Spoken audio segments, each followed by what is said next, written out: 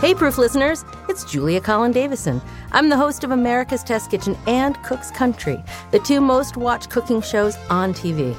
Now, I've been teaching people how to cook on TV for over 20 years, and one of the big reasons why I love my job is because our content is the best, hands down. Everything we do, recipes, product reviews, taste tests, it's all about rigor. So I feel confident when I show someone how to roast a chicken or bake a pie that they're getting the most thoroughly tested recipe out there. And that just feels good. If you love listening to Proof, please consider supporting our work by subscribing to an ATK digital membership.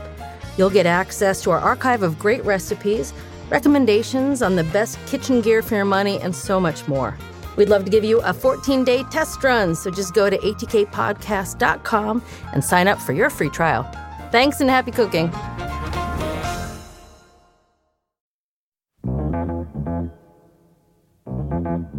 I want to introduce you to my pal, Baxter Holmes. He's an investigative reporter for ESPN, best known for his work covering the NBA. You've probably seen him on SportsCenter. Baxter Holmes, who reported this story, joins me now. And Baxter, what themes stand out to you from the culture under Robert Sarver's ownership? One of the things that will probably always stay with me was how a very simple question, and that question was, what's it like to work there? Or what was it like to work there? His most famous story, though, is about food, specifically the NBA's obsession with peanut butter and jelly sandwiches. That story won Baxter a James Beard Award. Baxter, and he's a personal friend, is one of my favorite reporters.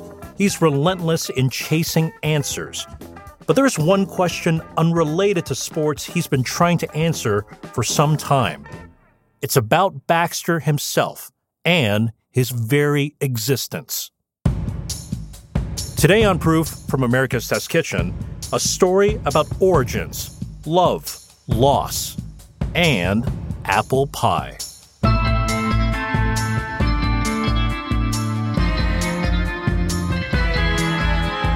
I'm Kevin Pang. Stick around.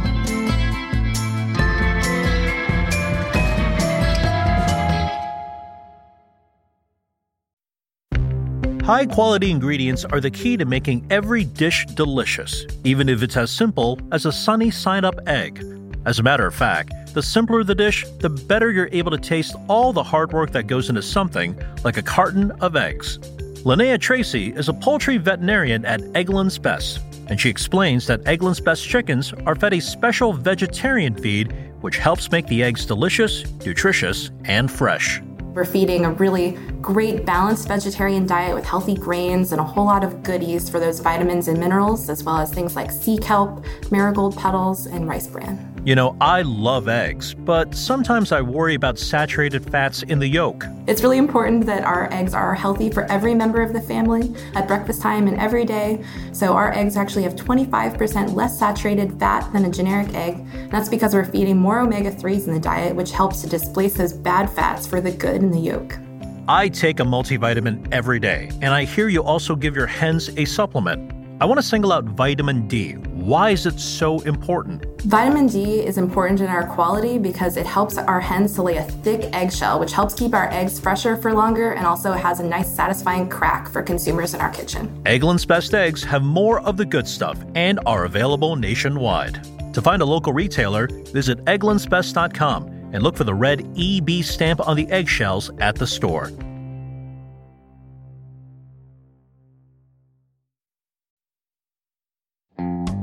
Ever get overwhelmed by all the different types of butter that are out there? I know the difference between salted and unsalted, but what about the ones that say 80% butterfat versus 82% butterfat? Does that 2% make a difference? I'm bringing in Cook's Illustrated Editor-in-Chief Dan Souza to explain. So it's a great question, and it actually does make a big difference. The butterfat can affect how rich, spreadable, or melty your butter is when you're cooking with it and spreading it on toast and bread and stuff like that. But it also plays a big role in baking as well, especially for something like croissants or any other laminated dessert. That higher butterfat content means that it actually ends up being more pliable, so you can roll it out more easily and get these really fine layers of dough and butter and get the flakiest results when it bakes up. Taste the difference with Plugra Premium Butter's 82% butterfat content. Visit Plugra.com for more information.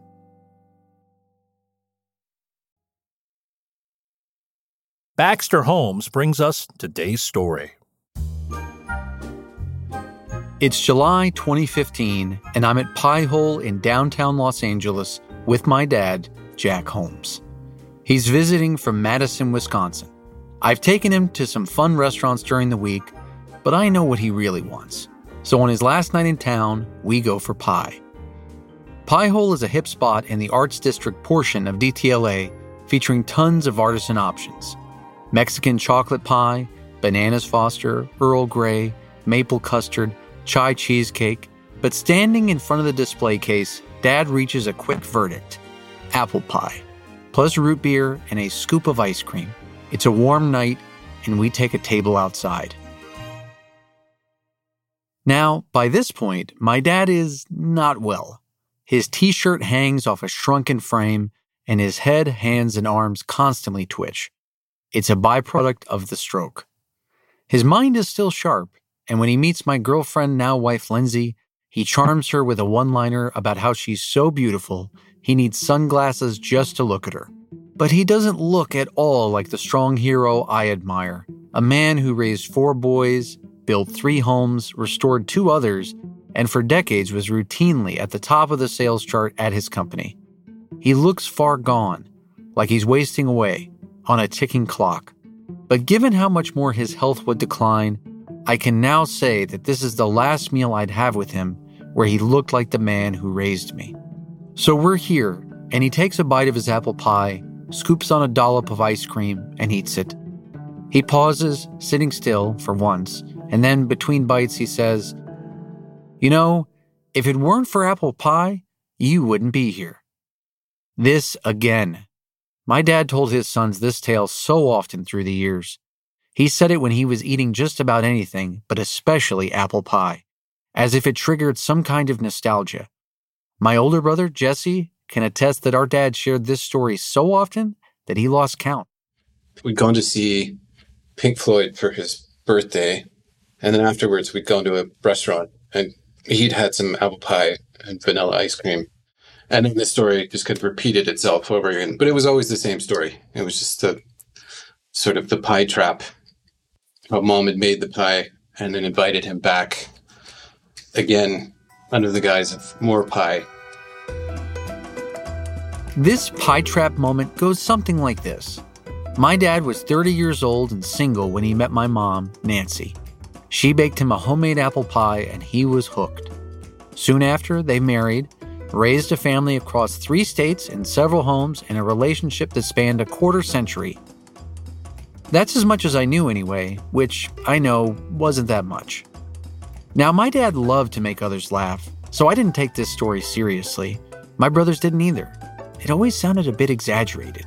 If it weren't for apple pie, you wouldn't be here. But as I remembered my dad sitting across the table at Pie Hole, I found myself wondering about him and my mom's beginning. Who were they before me and my siblings? How true really was this apple pie lore my siblings and I always laughed off? I've been a reporter all my life. I know about deadlines all too well. But this was one deadline that was out of my control. The people who loved me and brought me into existence would soon be gone, leaving me without any proof, beyond myself of course, of how I came to be. That unsettling notion had left me feeling increasingly untethered from my own existence. Was I really only here because of a pie?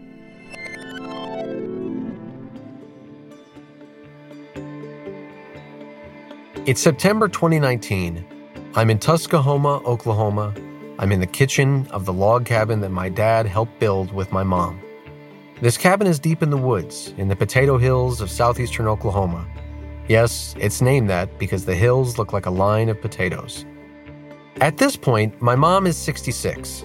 I'd found out that she had stage 4 colon cancer on April 28, 2018. She was a year and a half into her fight against cancer. My mom's not very tall, about 4'11", and the cancer made her even weaker, smaller, more frail. But here, we're making my all-time favorite dessert, no-bake chocolate oatmeal cookies. I'm filming her on my last night before flying home to Los Angeles. I'm not really helping. She's about to spoon the chocolate oatmeal into little balls on the sheet of aluminum to cool and settle. The radio is playing in the background.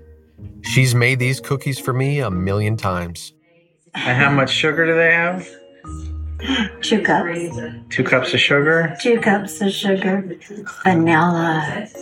They're made with love, so it takes away any of the bad stuff. That's right. Out. The bad stuff won't come. And I hope they set up good. Hey, Mama. They smell good. Hey, Mama. Yes. I love you. I love you back. Mom sent me these cookies wherever I lived. A package would arrive at college in Oklahoma or in LA or Boston or somewhere. In fact, these cookies were my mom's introduction to my wife, Lindsay. You were visiting your brother in New York City, and your mom was there. And she opened the door with a plate of no-bake oatmeal chocolate chip cookies. The door opened to this very cute woman who made me feel tall. And as you know, I am not tall. I'm 5'3", and that's stretching my neck up. Mom often joked that she was always about to hit a growth spurt, which she never did. But she was a powerhouse, and she loved baking for others. My older brother Jesse made an interesting comparison about how my mom in the kitchen was much like she was at the piano. She could read sheet music and play beautifully, and she did throughout her life, including on Sundays at local churches wherever we lived. But really, she could just sit down and play. And it mesmerized my brother, the way her fingers moved across the keys and the way she worked the pedals. Watching her bake, she could almost do it with her eyes closed.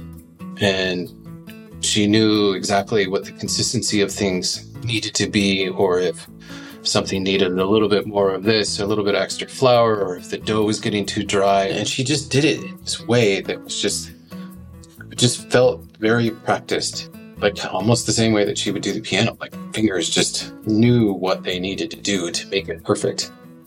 It was this artistic baking intuition that would win my dad over. But he, a traveling sales manager for a power tool company, wasn't an easy sell.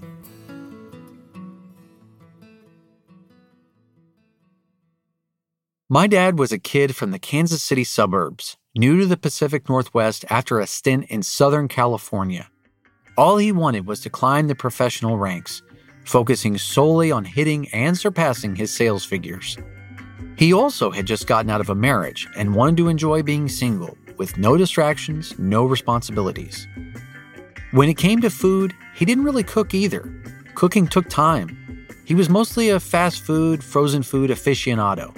Efficient, best consumed on the go as he clocked thousands of miles, often stopping only at a McDonald's drive-thru, where he always got an apple pie for dessert. My parents met at a honky-tonk joint outside Seattle. They were actually both newly divorced, and my mom was a single mother of a young boy, my oldest stepbrother. She had a heartbreaking smile and brown hair that flowed like a river down her back. He had a strong chin, a barrel chest, and cobalt blue eyes. My mom had joined some friends and sat down in an empty chair that belonged to my dad. They talked, and he called her the next day. She invited him over for apple pie. He said it was his first ever homemade pie, which she couldn't believe. The next day, he came back and brought flowers this time, and she baked him another pie.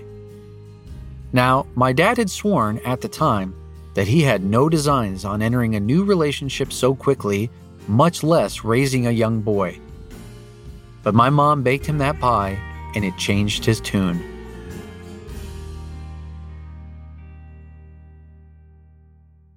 One year, to the day, after that very first pie, a justice of the peace married my parents at my mom's Boise, Idaho home on June 17th, 1979.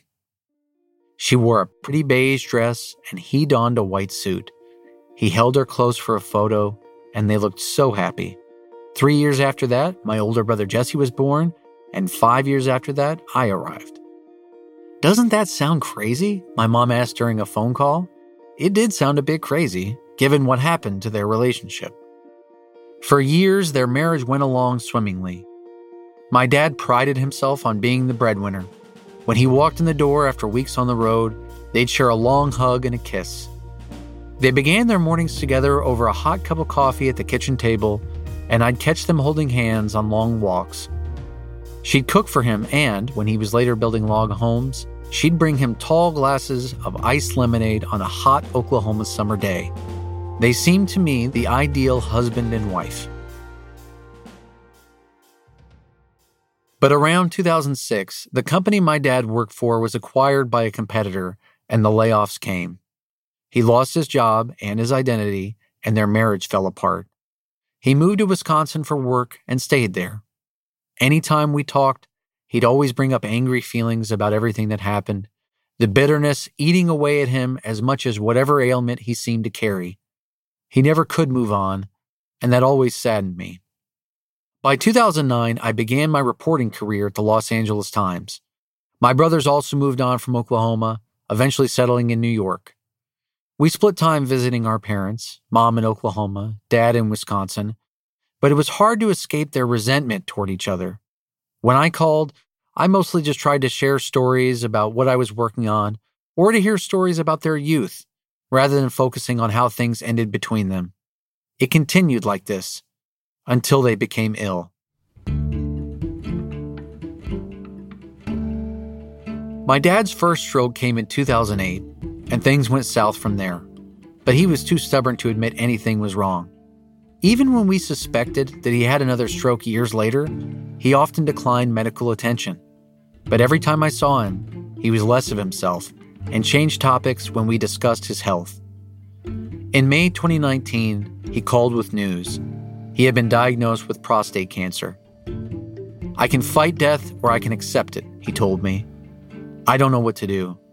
If I fight it, then I might prolong my life, but what am I fighting for? Because this family, everything has been taken from me. What am I trying to fight this cancer for? I don't know. And then on May 18th, 2020, my mom texted, "Please sit down before you read." My father had died. My wife and I flew out soon after to my dad's place to see after his things. When Lindsay and I arrived, I became immediately overwhelmed, unable to think clearly, and struggled to function. In traumatic situations, the brain can act as a safeguard and kind of make you feel out of sorts, a process known as disassociation. Essentially, it's the brain's way of protecting us, in the same way that during extreme cold, your body will take blood from your extremities to protect vital organs. I was largely useless, stumbling around in a haze of grief, but out of curiosity, I found myself looking through my dad's fridge. When I last visited my dad, I saw the same stuff that he ate before he met my mom. Hot dog links, buns, applesauce cups, Stouffer's frozen dinners, and I noticed in the corner of his freezer a frozen Marie Callender's apple pie. When I visited again, soon after he died, I saw all the same foods, except the pie was missing. Of course, I thought, he didn't leave that behind. Then, in his closet, I found a large stack of manila envelopes containing letters written in ink and quill calligraphy on brown parchment paper. My mom wrote these letters to my dad in 1996 when I was 9. I'd never seen them before. I never even knew that she had written them. I wondered, for as bad as things had become between them, he never threw these out. Why? I ferried the letters home to LA, then hurried to call my mom, because time was of the essence. The deadline was fast approaching. Dad was now gone, and Mom wasn't far behind. By then, cancer had begun its advance from her colon to her liver, lungs, and brain. Knowing that time was incredibly precious, I asked my mom for her apple pie recipe. 9 days later, it arrived in the mail. My mom was a trained calligrapher and created diplomas for local grade schools. But holding the envelope, I noticed the address was slanted at an odd angle. It was another sign her health seemed to be slipping away even more. After the break, a letter, a birthday, and an apple pie that forged a relationship.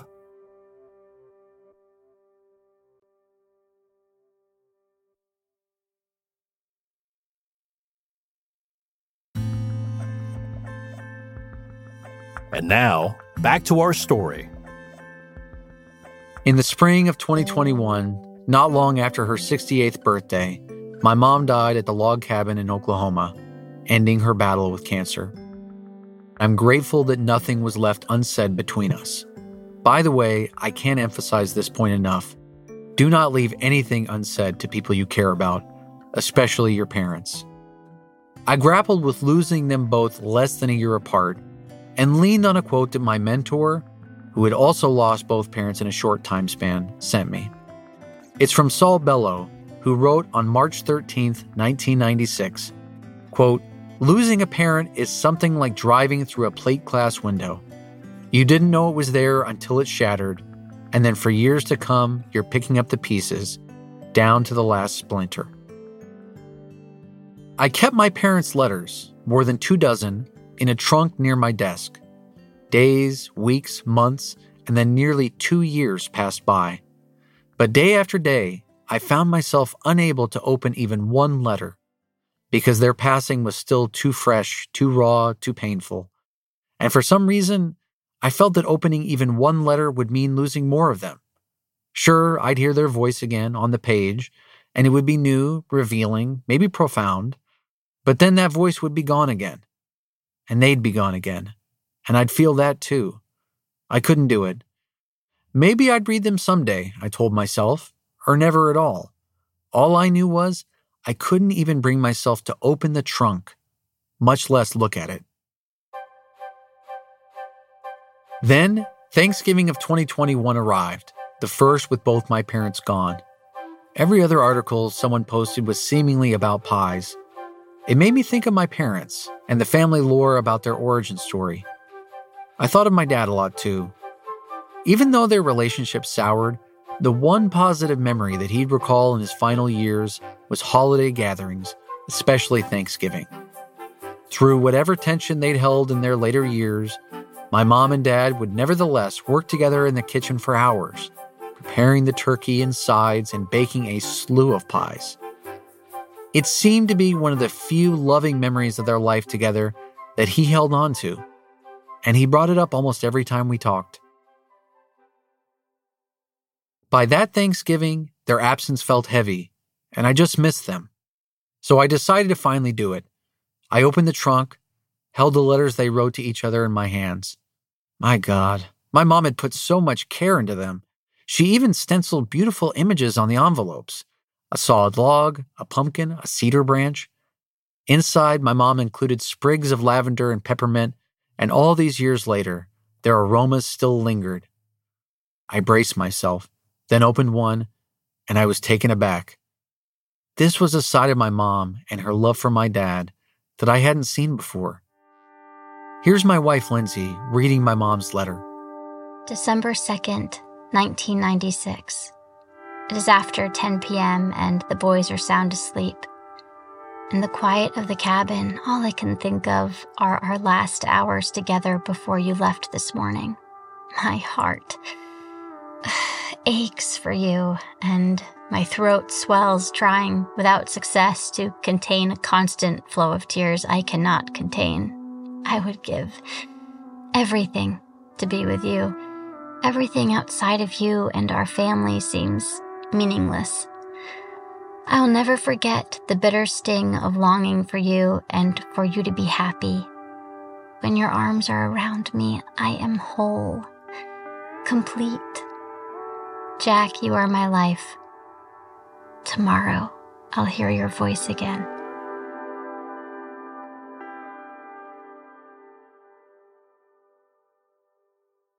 These long letters were so full of love, hope, and enthusiasm, and for as bad as things became between them, my dad never threw them out. He held on to that love.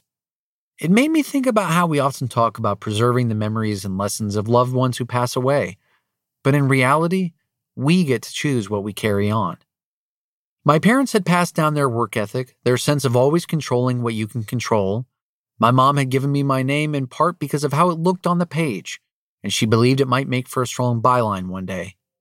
But this version of my parents, this love, is what I wanted most of all to keep and carry on. I wanted to remember their beginning, not the end. I also thought about Lindsay and how I wanted our love to be just as strong. I wept reading the letters, and as I made my way through them, never reading more than one per night, I found one dated June 17th, 1996. My mom wished Dad a happy anniversary. Quote, 18 years since the night we met and 17 years of marriage. And she closed her 2-page letter with, if I had to do it over again, would I still invite you for apple pie? In a heartbeat. Love forever, Nancy. Holding that letter, something changed. I remember what my dad had told me for all those years and what my mom had shared. Here was documentation, the key thing that every investigative reporter is always searching for. Here was my answer. I ran over to show my wife, and I reread the letter countless times. This apple pie was the linchpin that forged their relationship. It is why I am here. Just like my dad had always told me. They were both gone, but I had my answer. On my mom's first birthday she didn't live to see, my wife and I decided to go through another letter, her last one to me. It was her apple pie recipe. To be clear, I've never made a pie before, and my overall baking experience is basically zero. So I reached out to my friend, Manuela Sanin, who used to be the executive pastry sous chef at 11 Madison Park in New York City. During her time at 11 Madison Park in 2017, it was named the world's best restaurant. So to say that Manuela knows desserts is an understatement. But I was curious, given her expertise, what she thinks of apple pie. It was special to me and a key part of Americana and pop culture references. But in the world of desserts, was it looked down upon? Maybe considered a novice-level dessert? Are you kidding? How do you get the crust to be crunchy but the apples to be fully cooked? How do you get it to not be soggy at the bottom? How do you not burn the outside by also cooking the inside at the same time? Because these are all very different ingredients, right? Apples are thick and they can be crunchy, but you want them to be just cooked right. And you want the crust to have a nice golden color on it too. Like, did you egg wash it? Did you use butter? Did you use cream? Like, I think there is a lot of different ways to also mess up apple pie. What made this all the more special is that I sent Manuela my mom's recipe in the spring of 2022, and she surprised me by making the actual pie itself at a potluck dinner soon after I sent it. Really, I had no idea. Then, at the end of dinner, she just walked to the table with it. And it was amazing. There was beautiful latticing on the pie, perfectly cooked, golden brown pastry, and she made it with homemade vanilla ice cream with creme fraiche and an apple bourbon drizzle. It was maybe the best apple pie, or any pie, I've had. But even she felt pressure making it. There was a pressure of like, oh my God, this is his mom's recipe. Like, what if it's soggy? What if the apples aren't cooked? What if, all those things that I just said that you can mess up in a pie, all those things were in my head, like screaming the whole time. Thankfully, my wife, Lindsay, is much smarter than I am when it comes to, well, everything. For the apple pie we'd make, we both felt like we had a lot to live up to, in part because we were making it on March 11th, 2022, which would have been my mom's 69th birthday. But it was emotional for my wife, too. Her grandfather, John, had died just a few months earlier. He made blueberry, peach, pecan, chocolate cream pies, and yes, he made an especially good apple pie.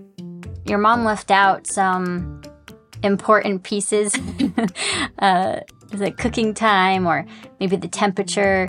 And I called Grandma and asked to go through some of Grandpa's recipes to maybe fill in the blanks of what your mom left out as far as like how long did Grandpa bake it? What temperature was it baked at? And it was nice actually putting some of Grandpa's notes into the process of making your mom's pie. We mixed the flour, butter, salt, and milk for the crust in our food processor. Then we rolled the dough into 2 softballs that rested in the fridge while we created the filling. But as Lindsay said, we didn't know how long to let the dough rest or how long to bake the pie. My mom always just knew, seemingly by feel alone, exactly how much of one ingredient to add or how long it would take to bake. Ultimately, we decided on baking it for 40 minutes. In our place in downtown LA, I stared through the oven window and watched the filling bubble and the pie golden. Our place smelled wonderful, with that familiar aroma that took me back to my parents. We took the finished product and sat at the table. Steam floated skyward from the pie. I took a bite and we just sat there. Lindsay rested one hand on my shoulder, and I felt overwhelmed with love and gratitude toward her for helping me through everything. To my right, I could see the trunk with my parents' letters. In front of me, in a cupboard, I could see teddy bears my mom made. On a far wall, my father's ashes stood watch. It all felt complicated, because I feel like I've known apple pie my whole life. I couldn't tell you the first time I've had it, but it seems like it's always been there, just like my parents were, until they weren't. This pie didn't taste exactly like one of my mom's masterpieces, the same pie that was responsible for my being here, but it was close enough that I felt close to them. I guess that means I'll have to keep trying. I wanted to hold on to that moment, and to them, for a beat longer, before they slipped away again. All I was left with was the shattered glass of their absence. Through tears, I told my wife that my mom would have been proud of our effort. And then I went back for seconds.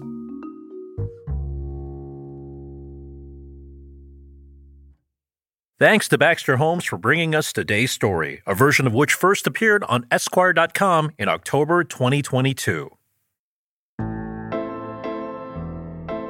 If you like Proof, be sure to subscribe wherever you listen so you'll get new episodes as soon as they drop. And while you're there, why not leave us a rating or write us a review? It really helps other people find the show. This episode of Proof is hosted by me, Kevin Pang, and the podcast is made by the following cast of characters. I'm Yumi Araki, the managing producer. I'm executive producer Caitlin Kelleher. I'm supervising producer Caroline Rickert. I'm Terrence Johnson, and I'm the associate producer. I'm Alex Curran Cardarelli, and I'm also an associate producer. I'm Bridget Lancaster, creator and the founding host and producer. Audio services are provided by Ultraviolet Audio, with sound design supervision by Matt Boynton. Scoring, mixing, and sound design by Anya Gzeshik.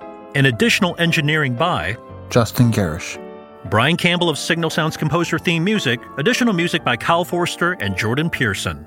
Jen Margolis is our director of post-production, and our director of production is Diane Knox. Fact-checking and additional research by Angela Yang. Special thanks to Jesse Holmes, Baxter's wife Lindsay, and to Manuela Sanin for being a part of this episode. And both Baxter and I want to give a special shout out to Steve Padilla, our writing coach and mentor. Thanks, Steve, for everything. Jack Bishop is the Chief Creative Officer, and Dan Surratt is America's Test Kitchen's CEO. Thanks to our sponsors, Eggland's Best, Plugrad Premium Butter, and the Auguste Escoffier School of Culinary Arts. Proof is a production of America's Test Kitchen.